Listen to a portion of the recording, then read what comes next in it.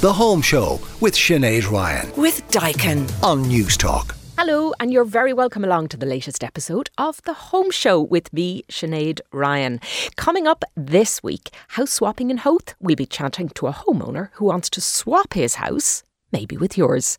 Sean Defoe, Newstalk's political correspondent, on what the budget might have in store for homeowners, renters, landlords, mortgage holders. Stay tuned for that.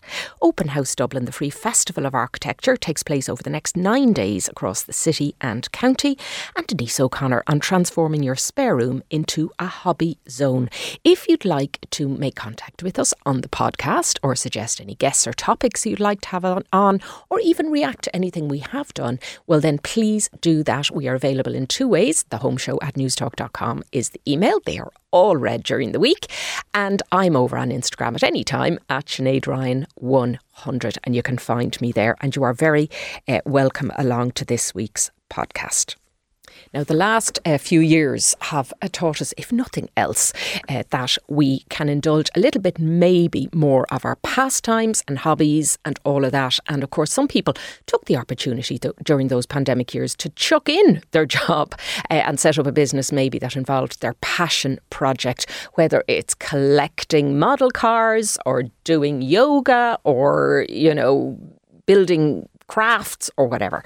So I am looking forward later on to chatting with Denise O'Connor, who does just this for a lot of her clients. They have a passion, they have a hobby, and they have a little bit of space at home that they want to transform to indulge it. So do listen into that. I must say, I had notions of setting up a kind of a reading room, a little library corner. I don't have a library. I don't have a house that's big enough, but I did create a little corner with a comfortable chair and a rug and somewhere to put a cup of coffee and my bookcase, and it is just perfect and I love it. So do listen on for that. It is coming up later on in the show, and if you've done that, if you've a passion that you have managed to indulge in a space in your home, get in touch with us, let us know what it is, and even send us in a picture to thehomeshow@newstalk.com. You're very welcome along this morning.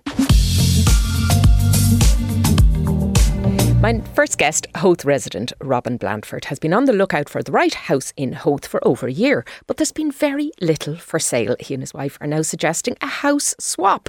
Could your home be the one they're looking for? Robin joins me now on the line, and you're very welcome to the Home Show. Tell me a little bit about Hillcrest Cottage.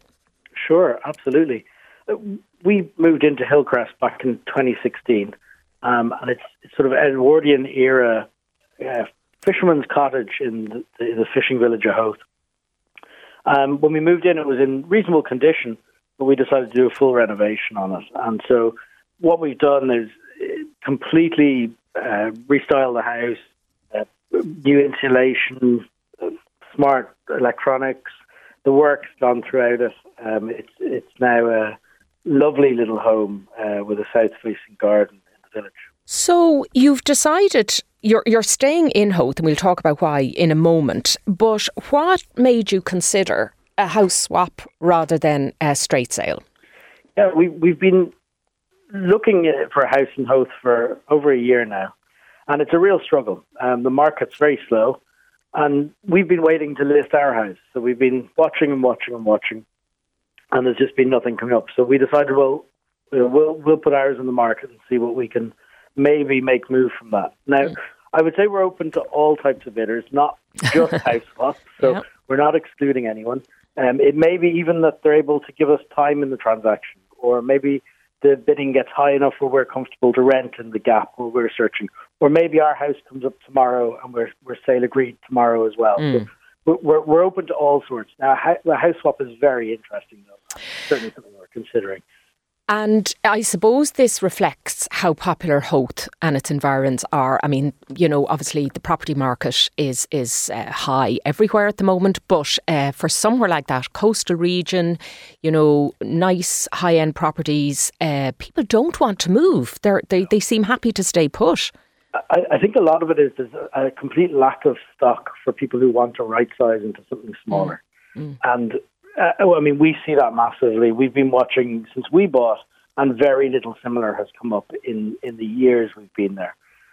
We've outgrown it in size. We've had 2 children since we purchased it. We're looking for a bigger family home, and we know there's people in them who are looking for the opposite. They're looking to move down to a 3-bedroom home. So tell me what it is you're looking for in return. So if you had an ideal home in Howth to move into, what would that look like? Yeah, absolutely. We're looking for a large enough family home. My involvement in Howth is in the Coast Guard, so I'm on call in the area for responding to emergencies and try and be local as much as possible. And that's part of why we're looking in the Howth area. But really, that's what we're open to consider anything that matches that criteria. And somebody who'd equally like our home with a nice garden, south facing. It's all those little pieces that are important. So somebody maybe who's grown their family and now they're living in a house a little bit too big for them, but they want to stay in the area.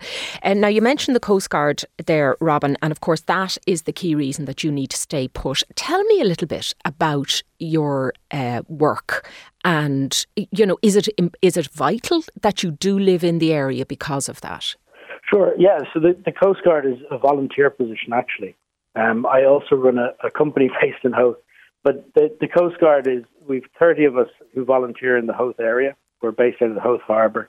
And we all wear pagers. And if we're requested to go to a rescue, either on the cliffs or at sea or on the coast, then everybody's pager goes off and we go down to the harbour to start that rescue. So everybody largely lives very local or works very local as part of that. It's very tying. And although it is incredibly laudable that you would volunteer for that position, what is it that makes you want to do that? I think I've been involved in the local community in Howth for my whole life. It came up through Scouts in the area, and that's what got me interested, probably in first aid, and that went through to studying some medical qualifications, and all the way through into the Coast Guard doing rescue. So I've done it my whole life. I've done it since I was 18, and I love it. It's both my volunteering contribution to the community. It's turned into my social group. It's turned into a whole section of the community for me. It's fantastic. And what kind of rescues do you get called out on? You mentioned there cliff rescues. This is people maybe hiking or taking a misstep and falling off the cliff, or is it boat rescue as well, or is it just in the cliffs? Yeah, it's a mix. We do both at sea and on the cliffs. So a lot of it in Howth, it's probably 50-50, a mix of tourists who get into difficulty, where they're on the cliff path, climbing up the wrong path, and they get crag fast halfway up. But unfortunately, we also get a lot of missing people who come out to Howth, and that's something we deal with quite a lot.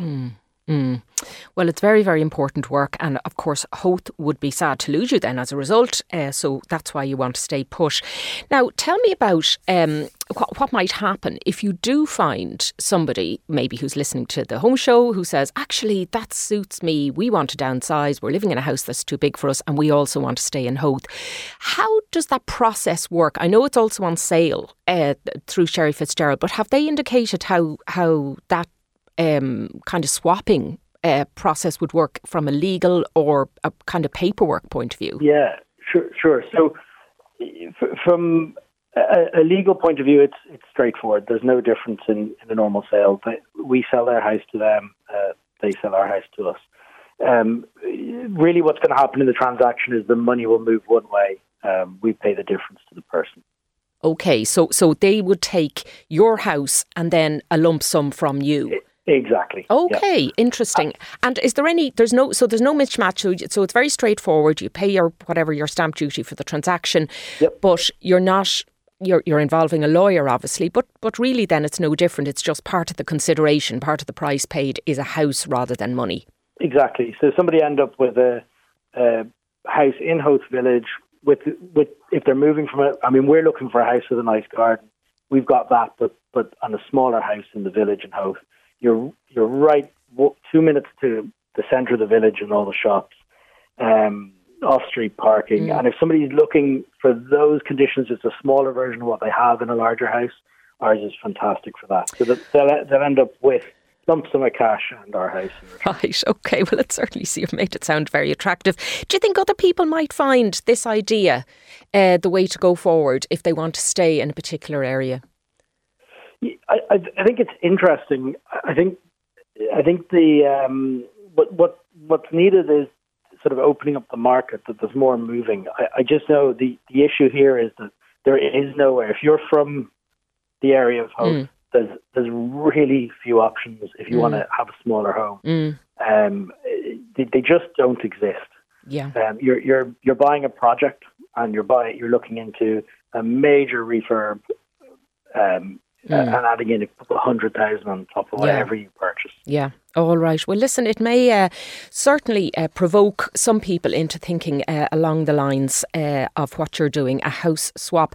Now, Robin's house, Hillcrest Cottage, can be viewed on Sherry Fitzgerald. It's also for sale, as you said, for $895,000 if a swap doesn't suit you, but he's made it sound very attractive to buy. Robin, thank you so much for joining us on the Home Show and bringing us up to date on that. Yes, the budget is coming up on Tuesday. It's going to be hard to miss. We are joined now, I'm delighted to say, by Sean Defoe, Newstalk's political correspondent, to talk me through what we might expect on Tuesday. Sean, you're very welcome along to the Home Show. It must be very windy on the plinth at Leinster House with all the kites that are being flown this year. Oh, absolutely. Look, it's kind of become the tradition, hasn't it, where most of the budget we think we know at least more than a few days in advance, and everything has been flown up there, from housing to tax to everything else. And it's sort of long gone are the days when there was a big budget secret going in onto the arm on Tuesday. It's all mostly pretty well flagged. Mostly. And of course, with echoes of Michael Noonan, it's the Billins and Billins budget, because we are told we have all this largesse, although they have been pulling back on expectations in the last couple of weeks. So in terms of housing and property, look, this is the perennial centre point of people's worries, people's concerns about what's going to happen, and has anything changed. So let's kick off with, I suppose, at one end of the scale, it's the building stuff, the big macro stuff, social and affordable housing. There are targets set to be announced, I'm positive, on Tuesday. Will they just be new targets or a rehashing of the old ones, do we think? Yeah, look, that's the thing. I suppose we always get a bit more in the housing budget, but weirdly, compared to the last few years, it's sort of taken a back seat in this particular budget. You've got a lot of other things going on when it comes to what are all the millions and billions that, like you mentioned, going to be spent on. We've got the cost of living crisis going on, and then these big dark clouds that are roiling on the horizon that the ESRI and that others have been warning about. And as you say, Michael McGrath has been very keen over the last couple of weeks to play down how much money they may have. This idea of a €65 billion surplus over a number of years, he said it could be much, much smaller, and the falling corporation tax receipts sort of echo that. But housing is one of those areas where that one-stop corporation tax money is sort of perfect for, because you're not going to get it again. So why not put it into infrastructure? Yet largely when we've seen the housing budget over the last few years, there hasn't been a huge amount of change. They've said, look, we have housing for all. Here's what we have, and we're going to spend it, and it's sort of the perennial €4 billion with a little bit extra on. And of course, we know then that the housing department has had trouble even spending that money. So there may well be new targets. The question is over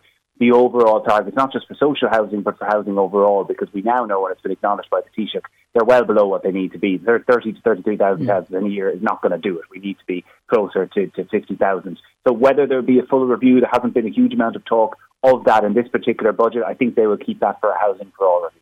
Yeah, and of course, the problem with announcing something in an October budget is that any money you put by now, it could be 4 years before it's actually spent, with all of the considerations and that have to be done. And of course, that could be a whole different government in place when it happens. Now, first-time buyers, we've two schemes which were brought in previous budgets, the Help to Buy and then this First Home Shared Equity Scheme. Are they likely, do you think, to be retained and or expanded in scope, Sean? Yes, so certainly on the Help to Buy, the word is that that's going to be extended until the end of 2025. Certainly under this government, it's going nowhere, even though Sinn Féin, for example, in their alternative budget would do away with it, something that Fine Gael TDs in particular have been very critical of. And it's one of those supports that the feeling is really you can't withdraw it now. That you can debate the merits of having ever done it in the first place and whether or not it pushed up house prices by that 30,000 that first home buyers were getting. But if you withdraw it now, it's not like house prices are going to come down 30 grand and suddenly a whole bunch of first-time buyers have a difficulty even getting that deposit in the first place. The question is whether it's going to be expanded to people buying second-hand homes, because obviously at the moment the criteria is just for those buying new builds. And there's a bit of resistance to that in government, and a resistance to maybe tagging that inflation that we saw, although they still deny it, that we saw with new builds on to second-hand homes. So that is the question, but certainly an extension. And I think, yes, the first home scheme as well. Look, that's something that really only got up and running in the last year. It's certainly going to be funded out through next year and perhaps beyond. We don't have a date yet, but that money is going to be there, because the whole tack of Darragh O'Brien as housing minister has been to put more money into the market, to put more money available to people who are buying homes, in order to let them get on the ladder, even if that means sort of borrowing off the government through that scheme in the way it is. Yeah, and I mean, there can't be any doubt, certainly from the opposition, but also, you know, the data itself, it is very draining on the taxpayer and price chasing. So if you're putting up your second-hand home for sale and it is now included in this for a first-time buyer, you're going to be thinking, well, I just lob 30 grand onto the price because they're going to get that free money back. Okay, 100%, so and one final point on that, it makes an interesting larger question that won't come up in this budget, but comes up in the context maybe of Sinn Féin being in or the next one. We were in a situation now where the government is so heavily invested in the market every single year and with all these new buyers that I think ever unwinding that is going to be incredibly difficult and will require a brave government in the future to say, actually, you know, your mates that got this 6 months earlier, you're not actually going to get that finance. So it's a weird one where the government is subsidising house buying, and I think that's a very tricky thing to unwind. It certainly is. People get used to it and they like it. Now, one thing which the government did unwind about 10 years ago or so was mortgage interest tax relief. And there's some suggestion they're going to reintroduce it again as a kind of a cost of living measure with the interest rates going up, Sean. Yes. Now, this is not 100% confirmed yet, but certainly a number of ministers suggesting it. Now, it won't be in the way it was in the past. It's going to be a new scheme and certainly a more targeted scheme if it does come in. And they're basically looking to target, as Minister Simon Coveney has told Newstalk in recent weeks, those who maybe are at risk of losing their home because of mortgage interest relief, perhaps those on trackers who are suddenly paying, you know, hundreds, if not thousands euro more every single month when they get their mortgage bill in through the door. But it's not one that they want to, it's not going to be a blanket for every household or everyone who is seeing a mortgage rate increase. So it will be a targeted measure. How far it goes is the big question, because obviously the whole point of the mortgage interest hikes has been to dampen inflation. So if you intervene in the market, you're sort of working counter to that. And the government isn't necessarily opposed to doing that, but wants it on a targeted basis. Yeah, OK. Well, look, let's move into the rental market now, because the rent tax credit was introduced, €500. It was increased to for every tenant. That's £1,000 for a couple. But like a load of people never claimed it, never got it. So it has it gone off the boil, or do you think that they might look at that again? I think they're going to look at it again. They're even talking about increasing it. The figure had been mentioned earlier on in the year that it would double. It would go up to €1,000. Others saying perhaps 800, and that figure hasn't been decided. But like you say, it needs to come with some sort of change or some sort of reform, and I haven't heard any good solutions so far for how that might change. And obviously, it's a very small number. They're sort of trying to dissect the reason. We've heard lots of different reasons from tenants who've spoken to us that, you know, maybe it's a case of their landlord just isn't registered with the RTB. They're doing a cash in hand. They're afraid to go to them to get their number and to try and register for it and then to claim that tax credit. And a certain amount maybe of people not knowing about it or just not wanting to stir the pot with the landlord. So it's an admirable thing. It's also, I would say, in the Sinn Féin thing, they say a tax credit worth 1 month of rent, however you would define that, be it you show your bill or whatever, and certainly the amount is probably going to increase, but there does need to be tweaks to how people can claim it, because there's no point in having €1,000 there if you're not able to get out. Well, the cynic in me would say that it's something that then sounds good in a speech, but it doesn't cost a lot. if lots of people don't bother applying for it, you could make it 2,000. If people don't apply for it, then it looks like a very generous measure. So finally, but you're also not going to get the votes of those renters when they come around the next year. Is the other side of that coin. Indeed. Now, the contentious seesaw that is tax breaks for landlords. So on one hand, the government want to keep, and I'm sorry, I apologise in advance for using the phrase, the mom and pop landlords in the market. But on the other hand, people hate the idea of fat cat landlords getting a bunch of their hard-earned money. How is the government going to square off this one?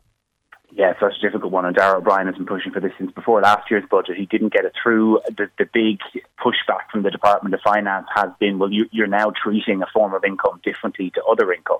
So, someone who goes out and works all day and earns their money and earns over 40 grand could still be taxed at more than 50%, and yet you as a landlord, you're sitting on your passive income there and you're earning whatever 25% as the IPOA have called for, or even on other investments if you look at the shares or dividends or whatever else. So it would be a big move to delineate that. At the same time, Darragh O'Brien is very keen to say there will be something in this budget. Now, how do you go about that? The rent-a-room scheme is being talked about. Could you expand that and allow people to claim more than €14,000 tax-free? Would that attract more people who are sitting going, I don't really want someone in my house, but hey, if I'm getting this much money tax-free, why wouldn't it do it? They're sort of still dancing around that row as of now, as I'm talking to you, hasn't quite been resolved. And the argument is sort of being had, well, on one hand, yes, we have seen lots of small landlords leaving the market over the last few years, but how much of that is just natural?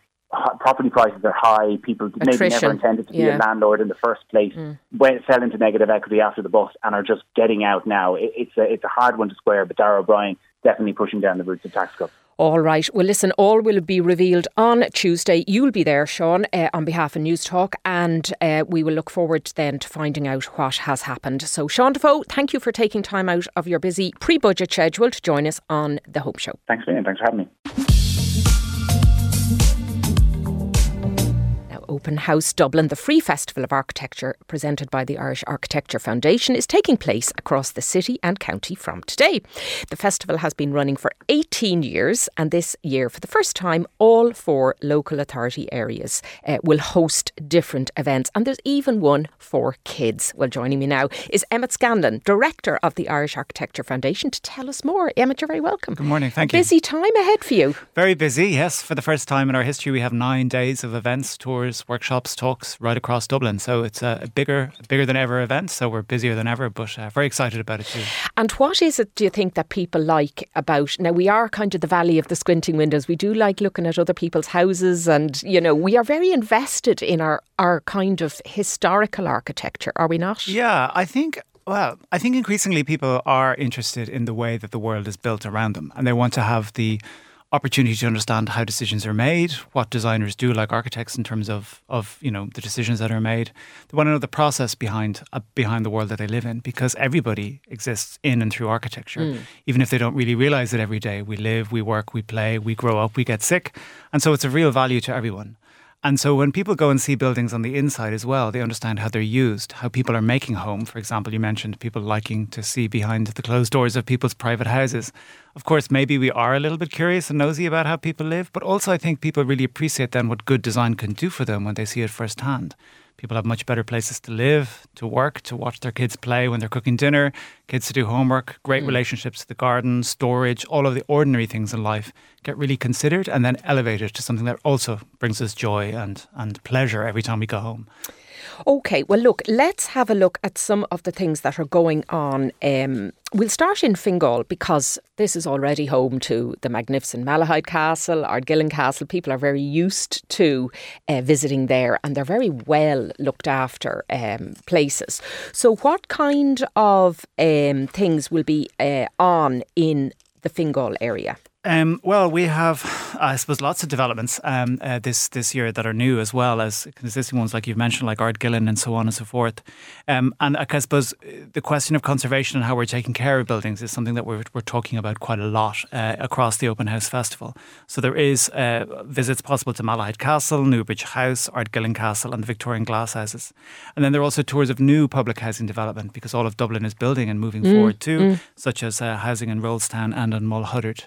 So there's plenty of opportunity there, and as always, people can find out what's going on in their local area through the website. Yeah, they're kind of spoiled in that whole area for great old houses. It must have been a very popular place for all the kind of the grand families, maybe, who lived outside, because that would have been a lot of that the countryside. Yeah, maybe it would have been originally, when we that kind was of built. Made it part of Dublin for sure. Yeah. OK, now, so let's move now to South Dublin, where you're doing another walking tour, this time in Tala. Well, welcome Dublin South. We're delighted that they've joined us formally and completely this year to the Open House family. We're thrilled in Dublin. It's a very large part of the city. Tallaght is a very densely populated and really interesting, culturally and really interesting, diverse part of the city.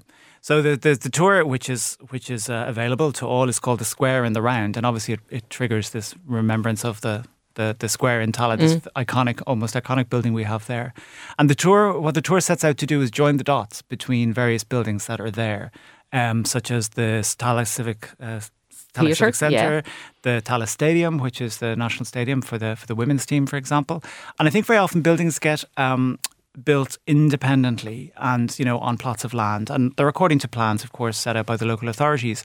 But it's sometimes hard for us as audience members or people of who live around there to understand how things get connected and what the relationships between various buildings are and might be. So the tour is designed and intended to sort of take people through and remind people and show people, maybe also for the first time, what kind of rich cultural and architectural gems they have out there. So it's a bit like the drone view on the street, to exactly, kind of look at the whole connectivity of such a huge suburb that is Tallaght. Exactly. Foothills of Dublin Mountain, right into an urban landscape. Exactly, and walking tours are always really popular. And if the weather's with us, we're going to be thrilled. They're great because people get outside and get some exercise. All as right. well. Now, in the city centre, of course, stuffed with architectural gems. Yes. So there's already loads of walking tours, bus tours. I've done a load of them myself. They're fantastic. There can't be anything left unseen. Well, actually, the Provost House for Trinity, which is the one that's like people are booking it out the night before it opens. People want to see things every year, and obviously our population is growing, and often, in my experience as well, buildings repeat visiting again and again because every time you see them, they're different. There are new things on the tour, but also we have a lot of drop-in events this year. So there's an exhibition on ageing, on housing and reimagining elderhood, which is about a kind of a national project from self-organised architecture. That's going to be in Curve Street, which is the festival house for us this year. And then we have a very interesting project in Grange Gorman by a group of architects called CoLab, who have been looking with various parties about the future of the kind of Magdalen laundries in Dublin. Right, and then there's also a very interesting exhibition about the Ivy markets for children who have been imagining the future. So I think that while some buildings may be familiar, there's plenty of opportunities. Still loads to see. Absolutely. You mentioned children there. You're running a special series of exhibitions directed at families. Exactly. Families and children and young people. And I suppose in the work that we've been doing in the foundation for the last 18 years ourselves, children and young people's imagination has been core to that. So we realised and understood the demand and the interest and the opportunity, I suppose, to invest a whole weekend in various programmes and projects. Most of them also are based out in South Dublin, though of course there are tours across and events. But the IF is running a number of workshops which are out in South Dublin and are available. If you check the website, there may still be spaces available. And that's really to give children and young people the opportunity to use their imagination, to get involved in discussions about their future and their current built environment. They're very lively, very intelligent, very insightful part of our community who need to have their voices heard. And so when you put them to work and give them the opportunity, they come up with the most amazing ideas, which, are fantastic and obviously very imaginative, but actually kind of give us all hope and excitement for the future. Yeah, and they, of course, are the future custodians of the existing architecture that we have created. They're the future clients, they're the future politicians, they're the future designers, they're the future users. So we need to give them the language and the tools as early as possible so that we can build a better Ireland with them. Yeah. Brilliant. Okay, well, look, that cracks on today. For the next 9 days, where can people find out more about it? Our website is openhousedublin.com, and even if things are booked out on the website, keep an eye out because places do become available as registrations. I suppose people cancel their plans. And also there's always a number of things that are just walk up and you can just turn up on the day and look. So make sure you check them all out. Fantastic. All right. Well, that sounds like a busy time ahead. And I wish you all the best with it. That's Emmett Scanlon, Director of the Irish Architecture Foundation. Thanks for coming in to studio, Emmett. You're very welcome back to the final part of the Home Show with me, Sinead Ryan. We've had a lot going on today. If there's any parts of it you've missed or indeed any shows you'd like to listen back to, they are, of course, up on our podcasts, which are on the Newstalk app or on newstalk.com, which is powered by Go Loud. You can get in touch with us today by email at thehomeshow@newstalk.com. And I am delighted to welcome back into studio Denise O'Connor from Optimise Design, back in this week. And we're talking today, I don't know why we didn't do this before actually, this kind of item, because I was saying at the beginning, like a lot of people in the pandemic years, involuntarily perhaps, found themselves at home more often and decided to pursue a hobby and interests maybe over their job and start up a little cottage industry and all that.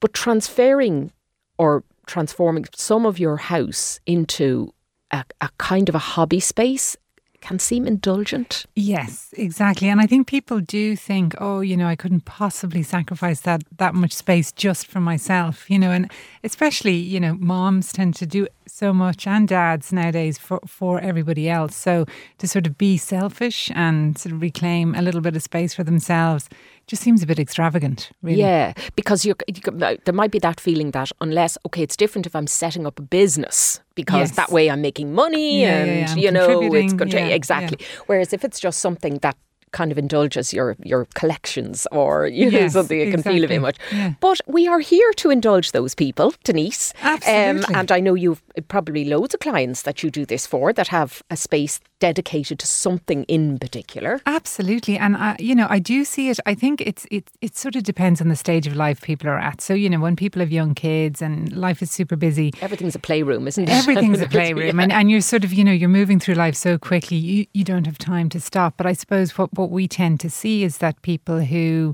maybe, their kids have moved out, they're moving out to go to college or whatever that may be, then they start thinking, well, I have a little bit more time in my hands. I've always wanted to do this. Why not dedicate a space? Like particularly we would get people looking for space to paint. We did a pottery studio recently. So it can be anything, anything and everything. Get rid of their bedroom as quickly as you can, and and if you're not going to rent it out, you might as well use it so they're not inclined to come back. Yeah. Okay, so look, let's get an overview then. Whatever your interest or hobby or whatever it is you want to do, what are the general principles that would apply? I suppose it's first of all, make sure whatever space you're thinking about using is fit for purpose. So you don't want to start, I don't know, maybe drums or your passion or something like that. So you don't want to go and create this fabulous space, kit it out perfectly, but everyone in the house is just miserable because you've taken this up. So, think about if sound is going to be an issue, you want to soundproof, maybe think about the location of the room.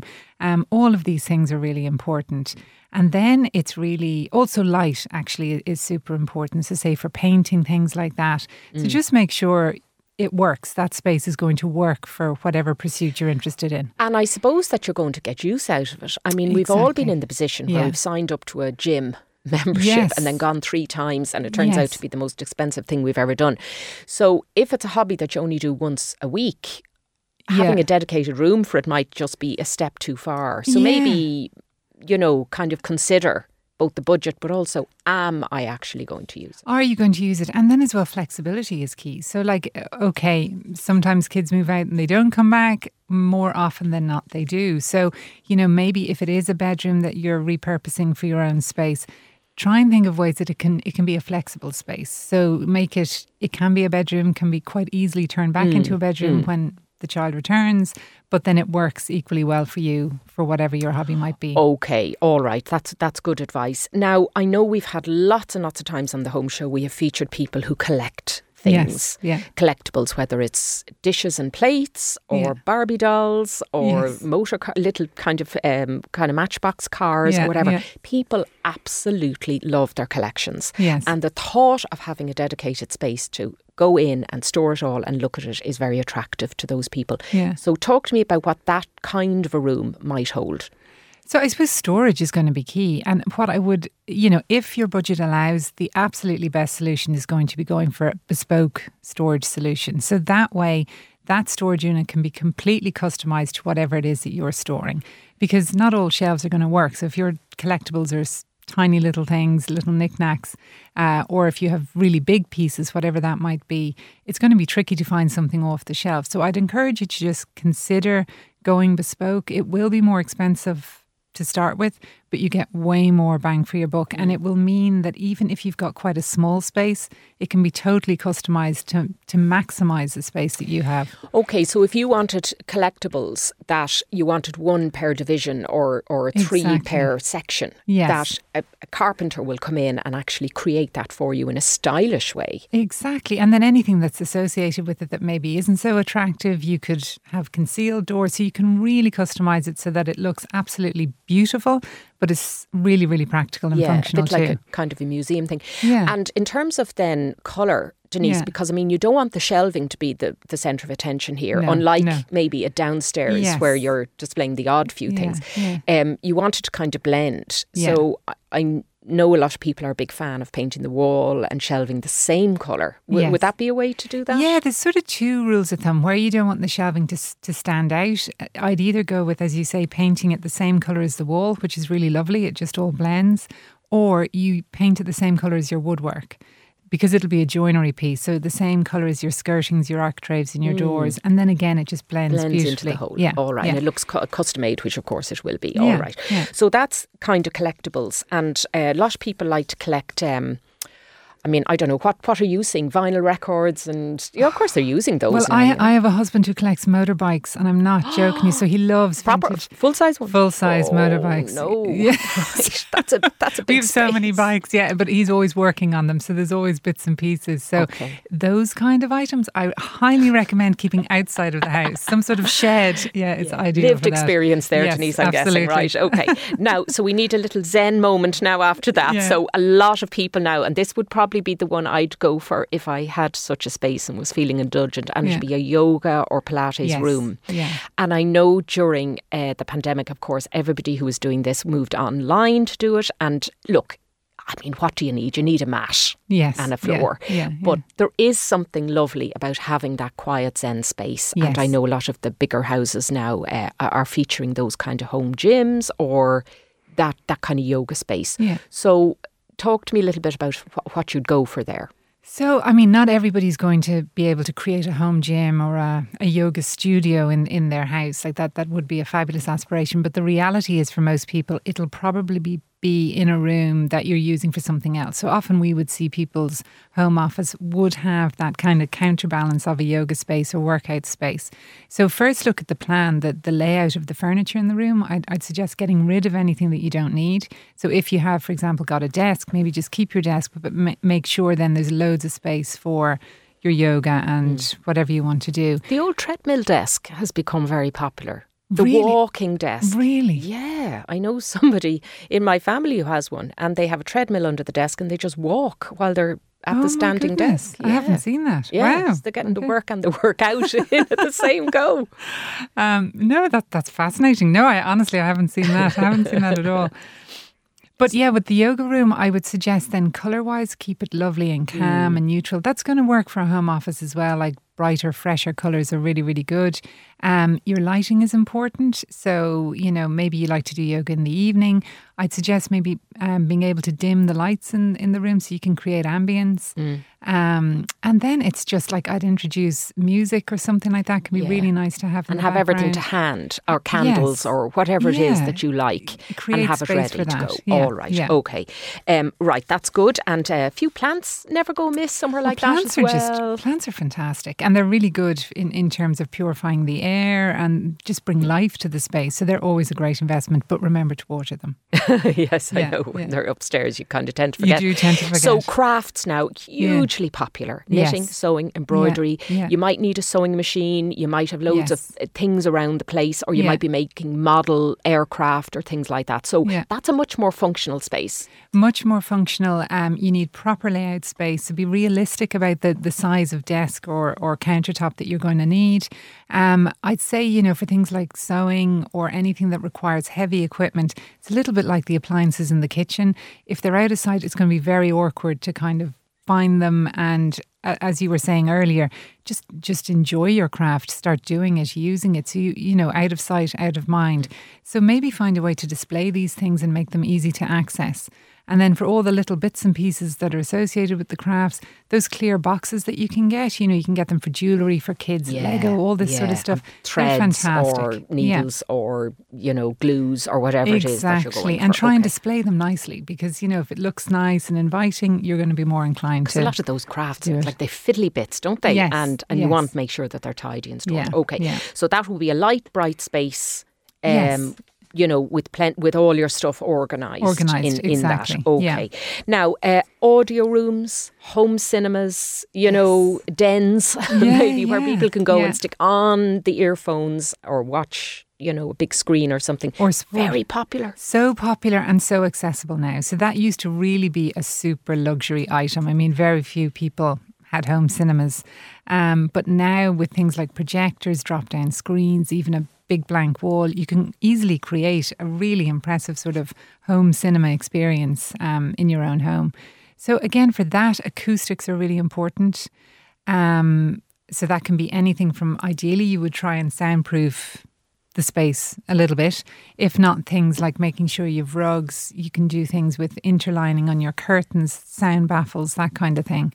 But then as well, sun shading is really important. So blinds on the windows. Oh yeah, because you might be looking, you might want to do it in the dark. Exactly. Or even if you're just in a very bright room, that's going to impact, you know, especially if you've got a projector, how well you can see what's being projected. So making sure you have adequate blinds and sun shading is good too. Okay. And then my own favourite finally would be a kind of a reading room, a library. I'm always envious when you watch movies, you know, like Downton Abbey or you know, whatever remains of the day, and you see these vast libraries, untouched books over the centuries. You wonder whether half of them are real or not.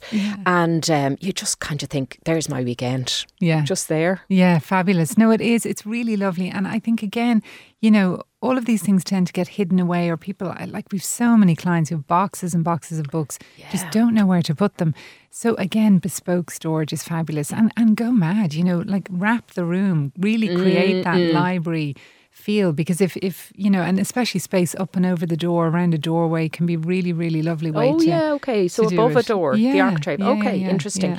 And then finally the bars. Well, of course, everybody was putting in a bar in their back garden during COVID to varying degrees of success or not. Are they still popular, Denise? The bars less so, because again, it's a lot of space, you know, and I think people now enjoy going out. They enjoy getting out of the house. But what are really popular are the cocktail cabinets. Yes. So incorporating those into a kitchen or even the space. trolley. Or the drinks trolley. Yeah, really easy way to create something that looks really fun and is super practical. I mean, if every pub has a gin bar, you might as well have one at home. Why not? Yeah. Okay, we've ended on a tasty note there. I'll incorporate it into my library, I think. The gin trolley. Ideal. Thanks for that vote of confidence. Denise O'Connor from Optimise Design, and you are, of course, on Instagram, Optimise Design, and people can find you there with all of those great hints and tips. And that is all we have on this latest episode of the Home Show podcast. It's been lovely to have your company for the last hour or so, and we hope that you'll join us next time. If there's any elements you've missed or any shows you've missed in the past, they are all up on the Newstalk website, on newstalk.com, or on the app, which is powered by Go Loud, or wherever you get your pods from, and you can go through our greatest hit back catalogue. And if there's anything you'd like to get in touch with us about, please do so. You can email us at thehomeshow@newstalk.com, or you can write to us at Newstalk, Diggs Lane, Marconi House, Dublin 2. And we do like to get the cards and letters that you send in to us as well. And my thanks this week to Aoife Breen producing. Stephen McClune was on sound, and we'll do it all again next time. The Home Show with Sinead Ryan. Saturday morning at 8. With Daikin. On Newstalk.